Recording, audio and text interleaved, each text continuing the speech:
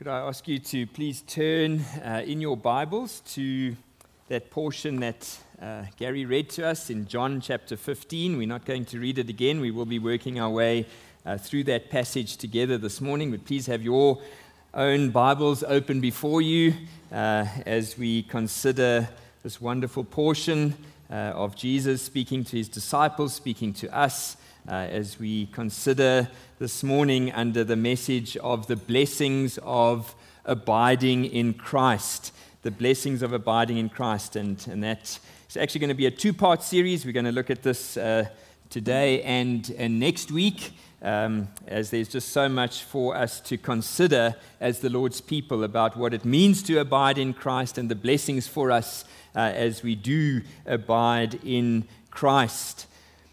As we embark on a new year, I don't know about you, but already for me, the past 2 weeks have been quite crazy busy, and I hope for myself and for you that we have not already got so consumed in the busyness of the new year that we've missed the opportunity for reflection. We looked at that on the 31st of December, if you were here on that occasion, but really reflection on the year that has passed and deep consideration to the year that lies ahead. To really ask ourselves, what is most important? What is most important to you in 2024? If I could ask you to summarize your most important goal for this year ahead, what would it be? What is that one thing that if you could lay hold of it in this year, it would make all your other accomplishments fit into their right and proper place, and it would make all your disappointments this year worthwhile, if you could just get this one thing? Well, the Apostle Paul, I think, reflected on this question regularly in his own life, but in his letter to the Philippians, listen to what Paul said in Philippians 3, verse 7. But whatever gain I had, I counted as loss for the sake of Christ. Indeed, I count everything as loss because of the surpassing worth of knowing Christ Jesus my Lord. For his sake I have suffered the loss of all things, and I count them as rubbish, in order that I may gain Christ and be found in him, not having a righteousness of my own that comes from the law, but that which comes through faith in Christ, the righteousness from God that depends on faith, that I may know him and the power of his resurrection, and may share his sufferings, becoming like him in his death, that by any means possible I may attain the resurrection from the dead. What was the ultimate lifelong goal for the Apostle Paul? Not just a short-lived New Year's resolution, but the very motivation of his entire life. Well, it's there. It's the surpassing worth of knowing Jesus Christ as Lord.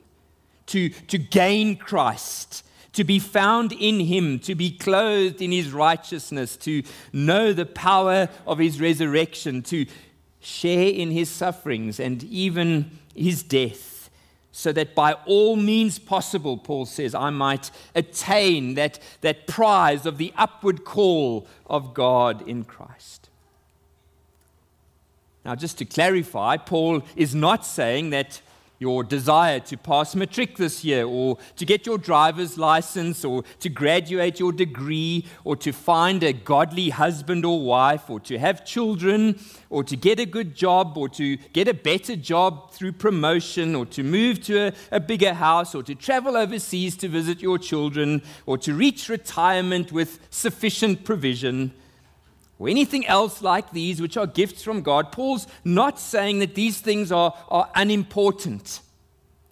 But what he is saying is that all of these things he counted as nothing. He considered them as rubbish in comparison to the surpassing worth of knowing Jesus Christ as Lord. So this then raises some questions. How can I know that I am really in a living relationship with Jesus? How can I know for certain as I go into this year that I haven't been deceived, that you haven't been deceived, that perhaps we are relying on the wrong things to get us into heaven?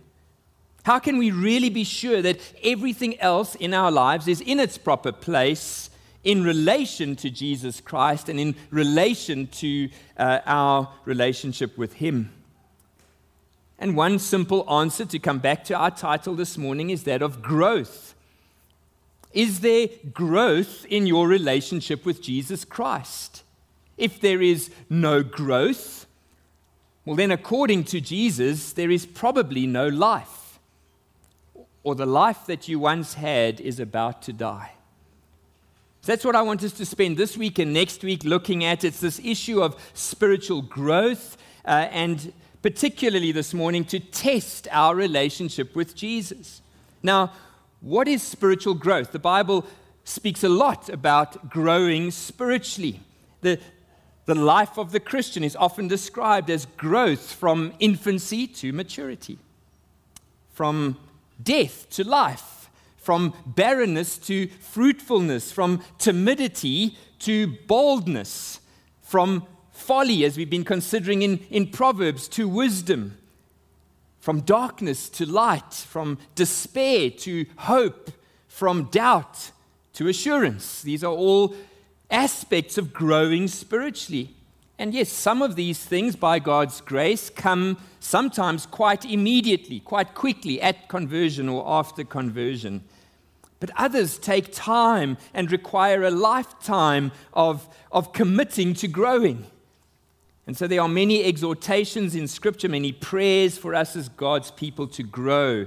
One of those is Colossians 1, verse 9 to 12. You can read that this afternoon. So the question is this morning: are you growing as a Christian? Is your inner thought life, your private aspirations, your desires and your goals, the secrets of your heart, what you think about in private, your speech and your actions, are they being transformed daily? Are they growing daily into that which looks more and more like Jesus? Is the mind, we sing that song, "May the mind of Christ my Savior dwell in me from day to day," or grow in me from day to day. Is that true of you? Years ago, I read an illustration by Tim Keller, very helpful, describing that life after the fall is like a downward escalator. And the Christian life begins with you at the bottom, and it's about getting to the top. And the only way you can get to the top is through much determination and effort. But all you have to do to go backwards on a downward escalator is nothing. I think it's a helpful illustration because for most of us, we can think back surely to the early days after our conversion, to those days when we were overwhelmed by the love and the grace of God for the first time. We were energized by His forgiveness. We love to read His Word. We love to communicate with the Lord in prayer.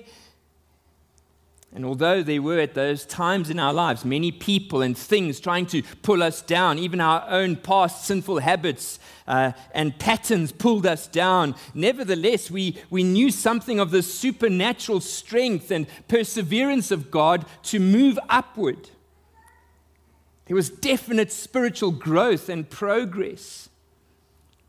But maybe if we're honest today, yes, it's not that we've rejected God, it's not that we've turned our back on Him and walked away, but perhaps for the last year, as you reflect, the last couple years maybe, if we look back, we've simply done nothing, and we've gone backwards spiritually. Well, how can we turn this around? And how can we turn it around in terms of a vitality, not just that we once knew, but a spiritual vitality that can persevere? Perhaps you've never known something of this spiritual vitality. How can you get it? So that when we look back on 2024 at the end of this year, maybe in 2 years' time, 3 years' time, you will look back and you will see constant and steady progress and growth in your relationship with Jesus, and the fruit of Jesus in the character of your life. Well, this passage before us, John chapter 15, is one that gives us some checkpoints to see if we are truly growing in our relationship with Jesus. But the amazing thing about this passage is that Jesus doesn't just come to us this morning and say, look, here's the list of things you need to check up on. If they're there, well done, you're good, you're fine. And if they're not there, well, then you're in trouble. Now, what Jesus does in this passage is he actually gives us 5 promises of blessing to those who are true, who are growing. The tests of genuineness and growth in our lives, however, are not simply a checklist, but they are actually promises. They are promises that he gives to each of us, and then there are tests which come alongside that to really affirm whether we are genuine in Christ or not. Now, if you didn't pick it up in the reading, and if you just glance over that passage before you, 3 words are crucial to understand this whole passage. And all 3 words come in the first 2 verses. I am the true vine, and my Father is the vine dresser. Every branch in me that does not bear fruit, he takes away, and every branch that does bear fruit, he prunes, that it may bear more fruit. And as you read on, you will notice that the word abide occurs 10 times in this passage, the word branch 6 times, and fruit 6 times. But the key focus, the key verb in this passage is that word abide or remain. The whole passage is actually divided into 2 groups, by those who abide in the Lord Jesus Christ and bear fruit and receive great blessing, and those who do not abide in Christ and they receive terrible curses. We're not going to study the curses this morning, but please don't ignore the warning that Jesus issues in these verses. Look at verse 2 and verse 6. Every branch in me that does not bear fruit, he takes away. The NIV says he cuts off. Verse 6, if anyone does not abide in me, he is thrown away like a branch and withers, and the branches are gathered, thrown into the fire, and burned. So if you are outside of Jesus Christ today, if you are entering into another year, not responding in repentance and faith to the Lord Jesus Christ, well, Jesus has nothing motivational to say to you this morning. There's nothing feel good for you in this message this morning. No, the branch which does not abide in Christ, God promises 3 things: rejection in verse 2, barrenness in verse 6, and ultimately destruction. It's a very sobering view of every single human being who is disconnected from Jesus. The main thrust of the teaching in John 15 is not so much on the curses to those who do not abide, but rather 5 incredible promises of blessing to those who do abide in Jesus. So what does it mean then to abide in Jesus, to remain in him? Well, one commentator uses the word interpenetration. Interpenetration. This is a word that I've become intimately acquainted with every winter for the last 10 years or so, as my regular evening duty comes around to chop firewood for our fireplace. It started in Moy River, and then we loved it so much we brought it with us to Joburg. 5 o'clock in the stone house is fire lighting time in winter. And so that inevitably means that I have to chop some black wattle or some Namibian hardwood into smaller pieces to fit into our fireplace.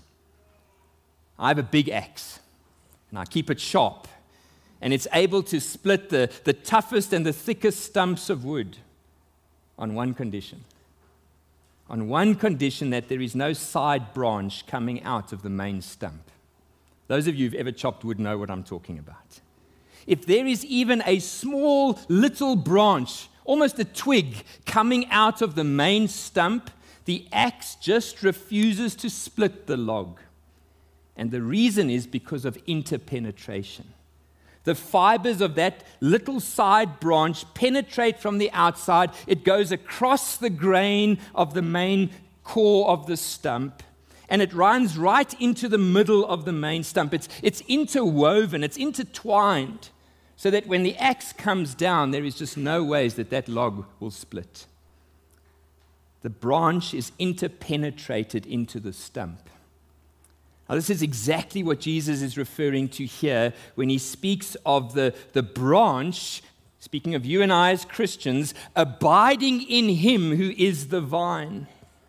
He is calling for a deep interpenetration of the life of the Christian into the very core of the vine, who is Jesus. The very life and being of the branch is ultimately and intricately woven to and interpenetrated into the core of the vine. The branch, Jesus says, gains everything it is, everything it needs to be alive from the vine. The two are inseparable. And permanently so. This word abide or remain literally means to permanently endure or to last. It's not something you just plug on today and plug off tomorrow. No, it's a permanent abiding. So this is describing something very different to what many Christians would think of Christianity today, where we kind of just dip in and out of Jesus.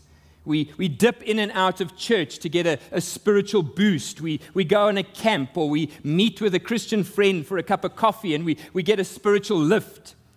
And then we simply go back to doing things my way until I get so low that I need another spiritual boost.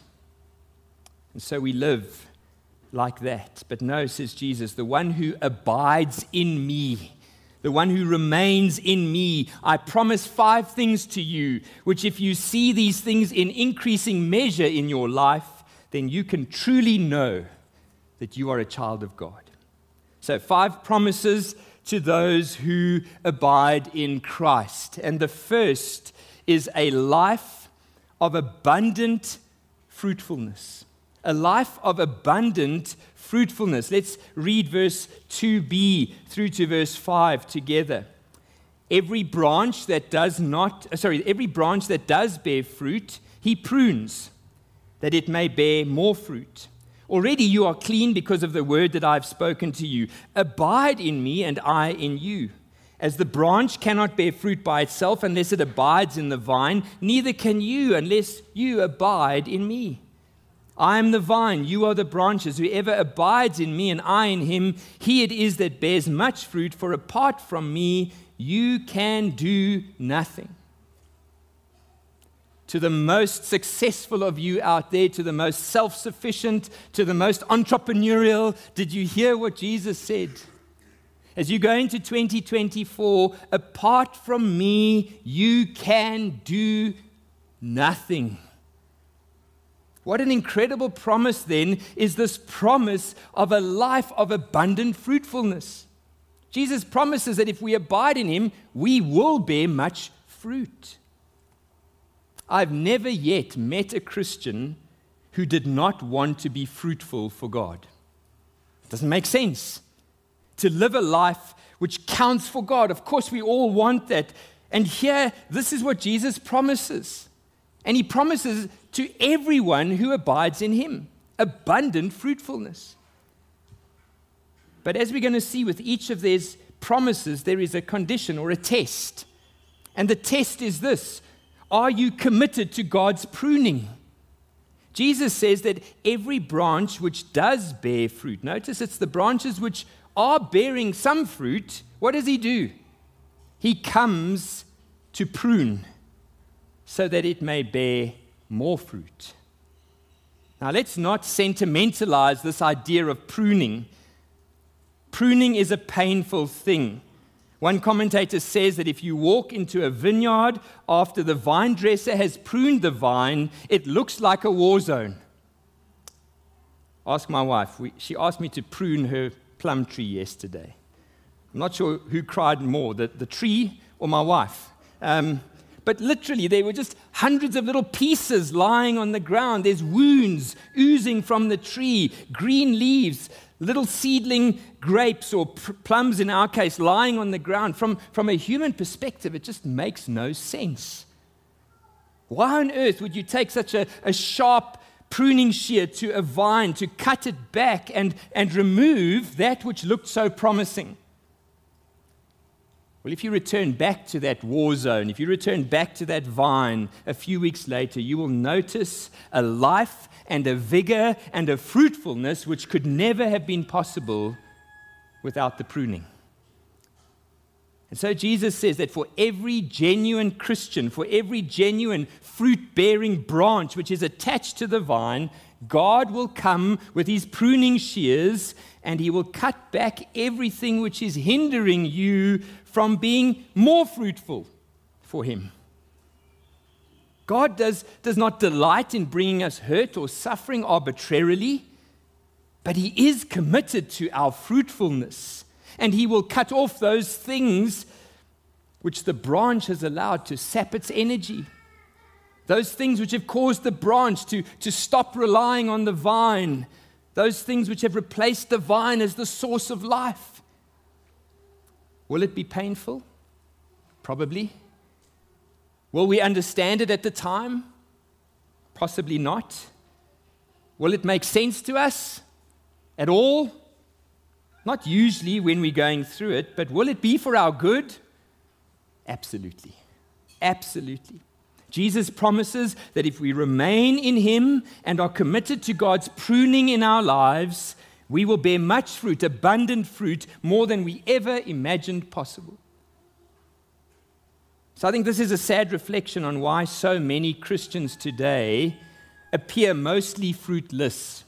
And I say mostly because it's not entirely. If we were entirely fruitless, then we would have been cut off. But many times we are almost fruitless because we have not been prepared to endure God's pruning. Instead, many cling onto other things other than the vine for strength and life and direction and security and comfort and identity.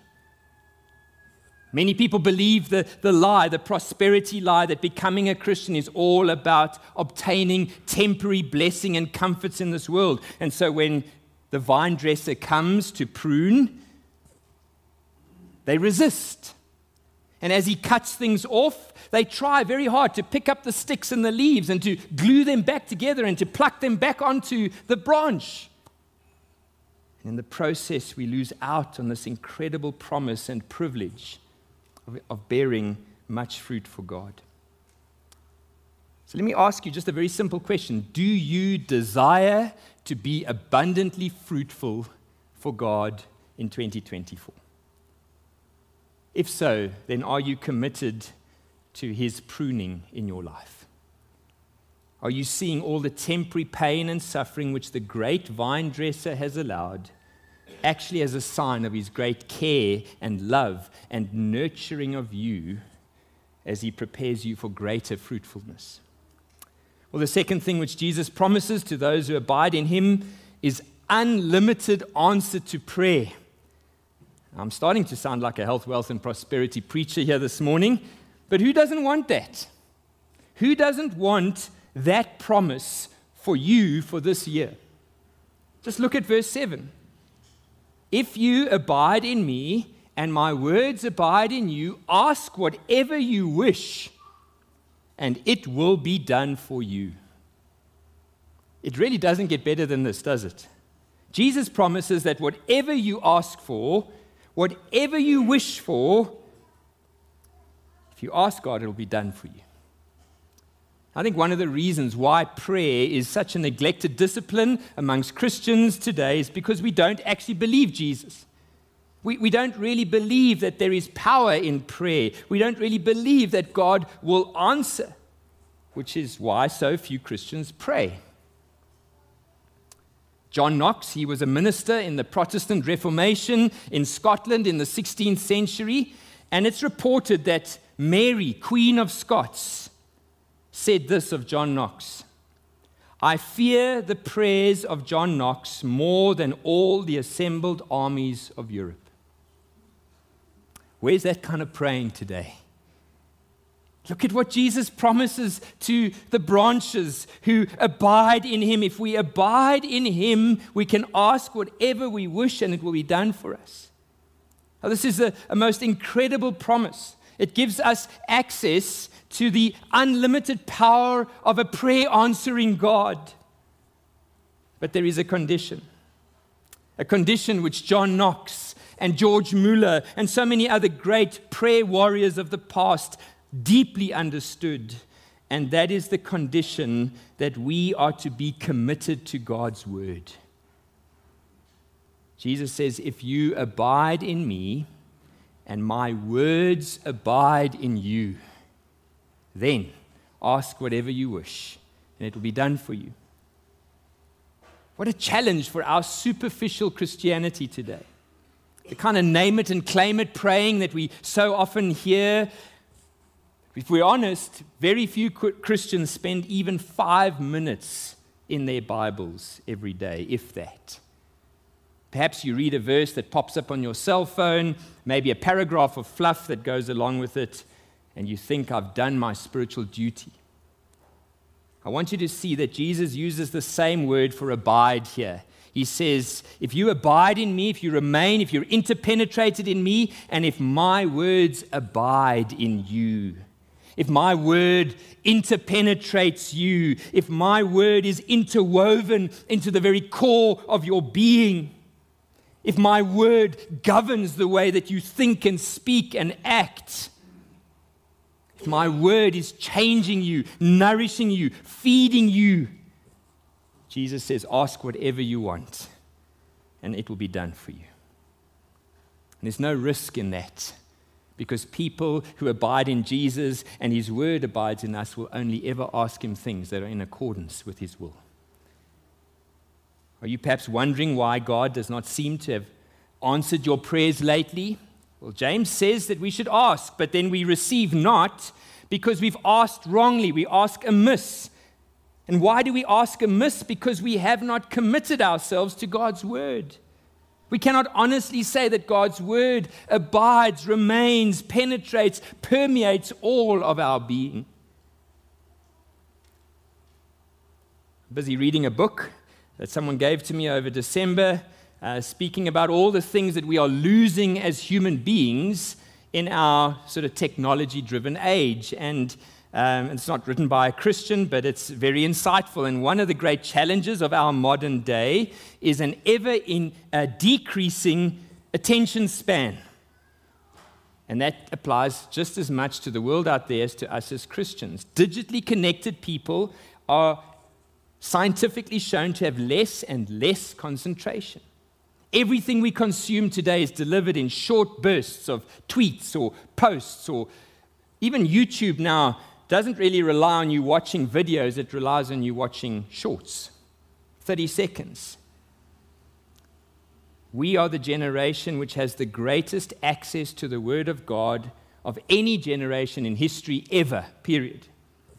And yet we appear to be the spiritually weakest generation, most superficial generation. And I think it's because of this fact that the Word of God no longer abides in us.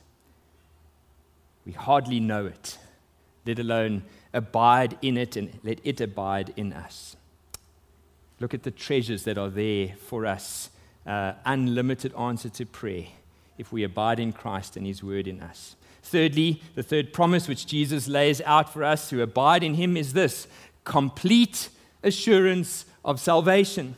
Again, what a wonderful promise. I've never met a single Christian, and I don't think I ever will, but if you're that person, come and speak to me afterwards, who does not desire to know for certain that you are truly saved. That when you die, that you know for certain that you are going to heaven, that you truly are a child of God.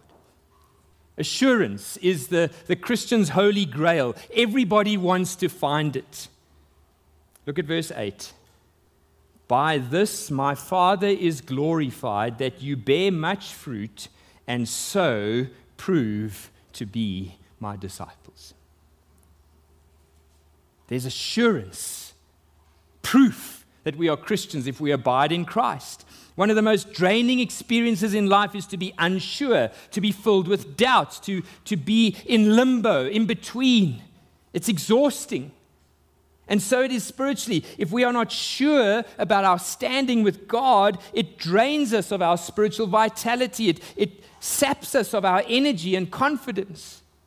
And here Jesus comes and he promises to every single Christian, to everyone who abides in him, assurance, the proof to know for certain that you are saved. Who doesn't want that?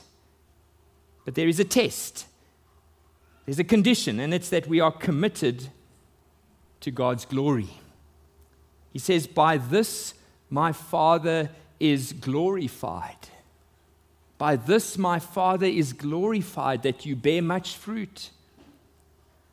We've seen before, we've looked through the Gospels, that portion where Jesus says on that day, men will stand before him and say, Lord, Lord, did we not do this in your name? Did we not do that in your name? Did we not bear fruit in your name? And Jesus will say to them, depart from me, I never knew you. Here Jesus gives us the key to understanding that. Jesus is not interested in the so-called outward fruit or the outward deeds of religiosity and mechanical obedience. Jesus is looking for fruit which glorifies the Father. And so this really cuts right through the motives, the outward facade of our Christianity, doesn't it? It gets to the heart of our motives. Don't tell me what you do for God. Don't tell me what you're planning to do for God in this year. Tell me why you are doing what you do for God. Tell me why you are planning what you are planning for God this year. Are you planning and doing everything in your life to glorify Him? Paul says, whatever you do, whether you eat or drink or anything else, you do it all to the glory of God. Are you committed in your conversations, in your business decisions, in your leisure activities, in your choice of a spouse, in leading of your family, in raising your children, in the use of your finances, in your position of influence at work, in your giving and ministry and service? Are you committed to glorifying God?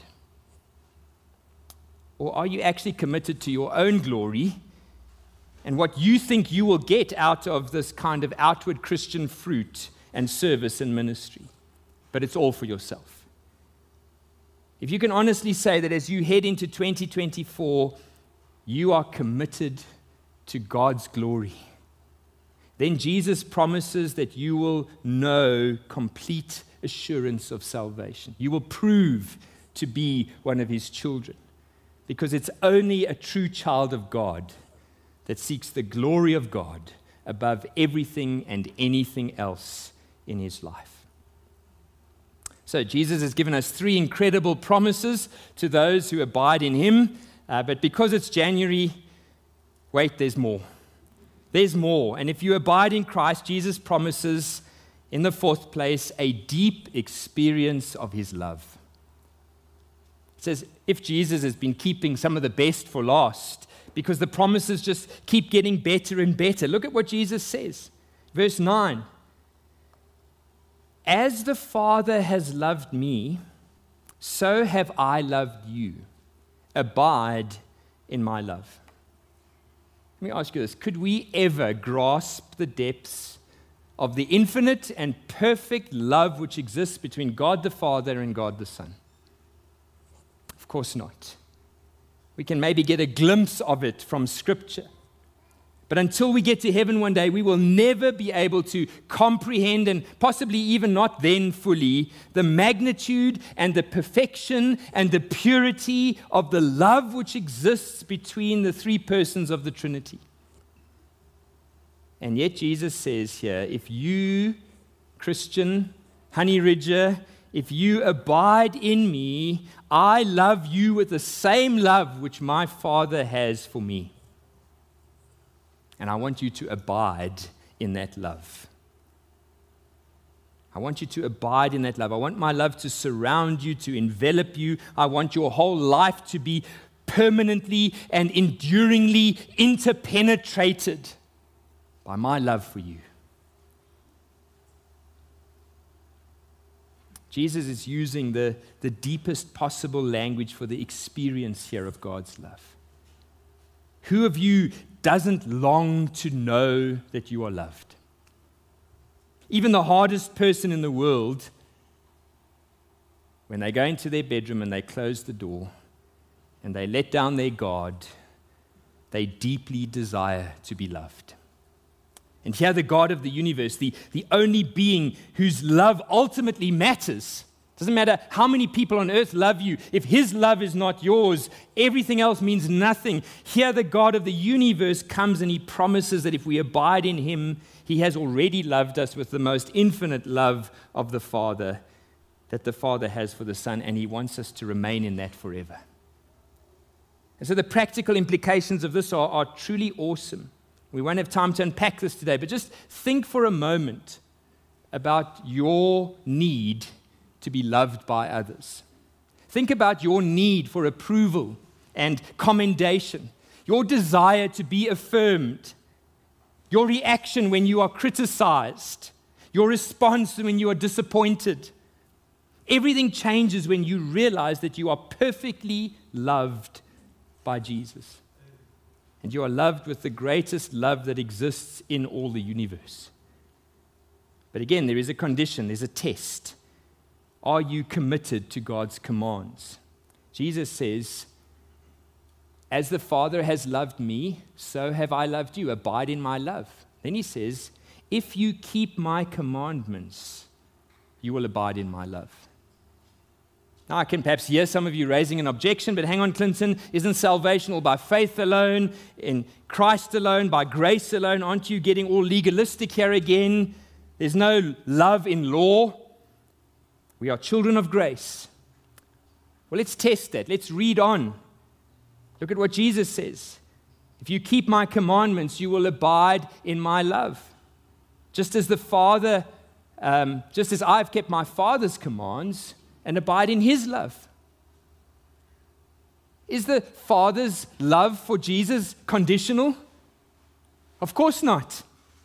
They enjoy the most perfect relationship of mutual love possible. And yet Jesus has no problem to tell us that he keeps his Father's commands and so abides in his love. There's no legalism in love. On the contrary, the very evidence that I'm unconditionally loved, the very evidence that I'm a child of grace, is that I will commit to obeying Jesus in everything, just as Jesus commits to obeying the Father in everything. Our obedience to God is the evidence that we are in a relationship of love with him. Well, is it possible that there could still be one more promise to those who abide in Christ? And there certainly is. In the final place this morning, we see that Jesus promises that those who abide in him will know complete and abounding joy. I think the devil has pulled a blind one on us as Christians, convincing the majority of Christians that the life of a Christian is one of morbidity and dullness and dreariness. Oh, you know, I just have to carry my cross and follow Jesus. You know how many sacrifices I've had to make for Jesus. Really? Look at what Jesus says in verse 11. These things I have spoken to you, that my joy may be in you, and that your joy may be full. Full. A Christian who wallows around in self-pity with a chip on his shoulder and who frowns at anything joyful is a sad case of an identity crisis. And so it really saddens me sometimes to see some of the most miserable and grumpy people on this planet being those who claim to be Christians. It's wrong. So Jesus lifts the lid here on the blessings in the fifth place by promising us complete and abounding joy. Let me ask you this. Who in all the universe do you think understands the concept of joy best? True joy, true happiness, true delight. Joy that is unaffected by the limitations of sin or human experience and weakness. Who understands joy best? Well, of course, the answer is God. Because he's the source of all joy. Now look at the massiveness of this final, I don't know if that's a word, but look at it. It's the final promise. Jesus says, these things I have spoken to you, that my joy, whose joy? This is the joy of God himself, the joy of God in the flesh. He says, my joy may be in you. And so it goes without saying then that if Jesus' joy, if the joy of God is in us, then our joy will be full. It will be full to overflowing, so full that we won't know how to contain it. I don't think we really have a clue as to what treasures are available to us who are in Christ. And not only available, but promised to us by Jesus himself, if only we will abide in him. As with all the others, there is a condition, or maybe it's a test. And the condition or test of this abounding joy is that we are committed to God's grace. Just look at verse 11. These things I have spoken to you. This is what I've told you, that my joy may be in you. We mustn't miss this. You see, every promise that Jesus has promised to lavish upon those who abide in him, yes, is linked to a condition or a test. And so if we're not careful, we may start to see all those conditions as works, whereby we feel that we must earn these promised rewards in Jesus. But what we must not miss is that everything that Jesus has promised to us is all a work of his grace.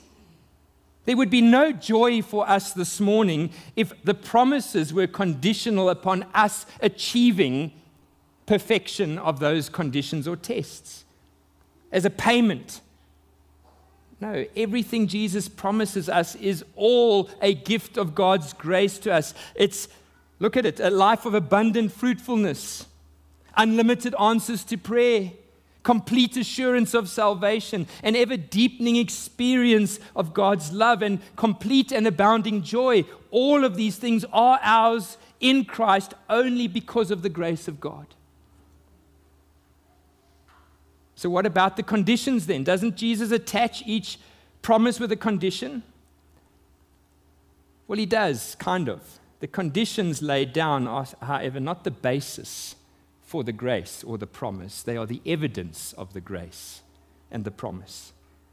So let me go through those tests. Let me ask you this. Who is committed to God's pruning? Who is committed to God's word? Who is committed to God's glory? Who is committed to God's commands? Who is this list describing? A religious person? A Pharisee? A really nice person? No. The person who is committed to these things is only ever first and foremostly a person who has been saved by the grace of the Lord Jesus Christ because of what he did on the cross. It's only those who are saved by grace who have a desire to commit to what Jesus is calling for. It's only those who are saved by grace who have the ability to commit to the things that Jesus is calling us to test. So if the desire to commit to God's grace and the ability to commit to God's grace all comes from God, surely it follows then that the blessings of the promises are only a gift of God's unmerited favor towards us in Jesus. So either this morning you are committed to God's grace at work in your life, committed to living in the light of Jesus' perfect work on the cross on your behalf, and thereby you will enjoy and you will grow and you will experience all of these gospel promises of Jesus more and more and more as you head into this year. Or you are committed to saving yourself through your own works, leaving you rejected and barren and ultimately destroyed. So I pray that God will help us by his Spirit to understand and apply his word to our hearts this morning. That this will be a year that you and I commit, not just for this year, but for the rest of our lives, to abide in Jesus. And may I encourage you to encourage one another. If you need help, come and speak to any of us as elders. We would love to help you on this journey of abiding in Christ. We need your help so that we will continue to abide in Christ. And may this year be this year of abundant fruitfulness for us in the Lord Jesus Christ. Let's pray. Father, we thank you this morning again for this wonderful word that you've given to us from John 15 of these incredible promises that are ours in the Lord Jesus Christ. Lord, forgive us when we have taken some of the blessings of these promises and and actually sought to find our nourishment and identity in them. And so we have, in a sense, restricted our connection to the vine. Won't you help us this year afresh, every one of us, to reconnect, to re-abide in the vine? Help us to remember that without Jesus we can do nothing. So we pray, Lord Jesus, that this would be a year in which you work in us, that the sap of your Holy Spirit and the Word of God will flow freely and fully into our lives, that as we continue to bear fruit individually and as a church, it will be to the glory and the honor of your name. With much joy in the Lord, we pray. Amen.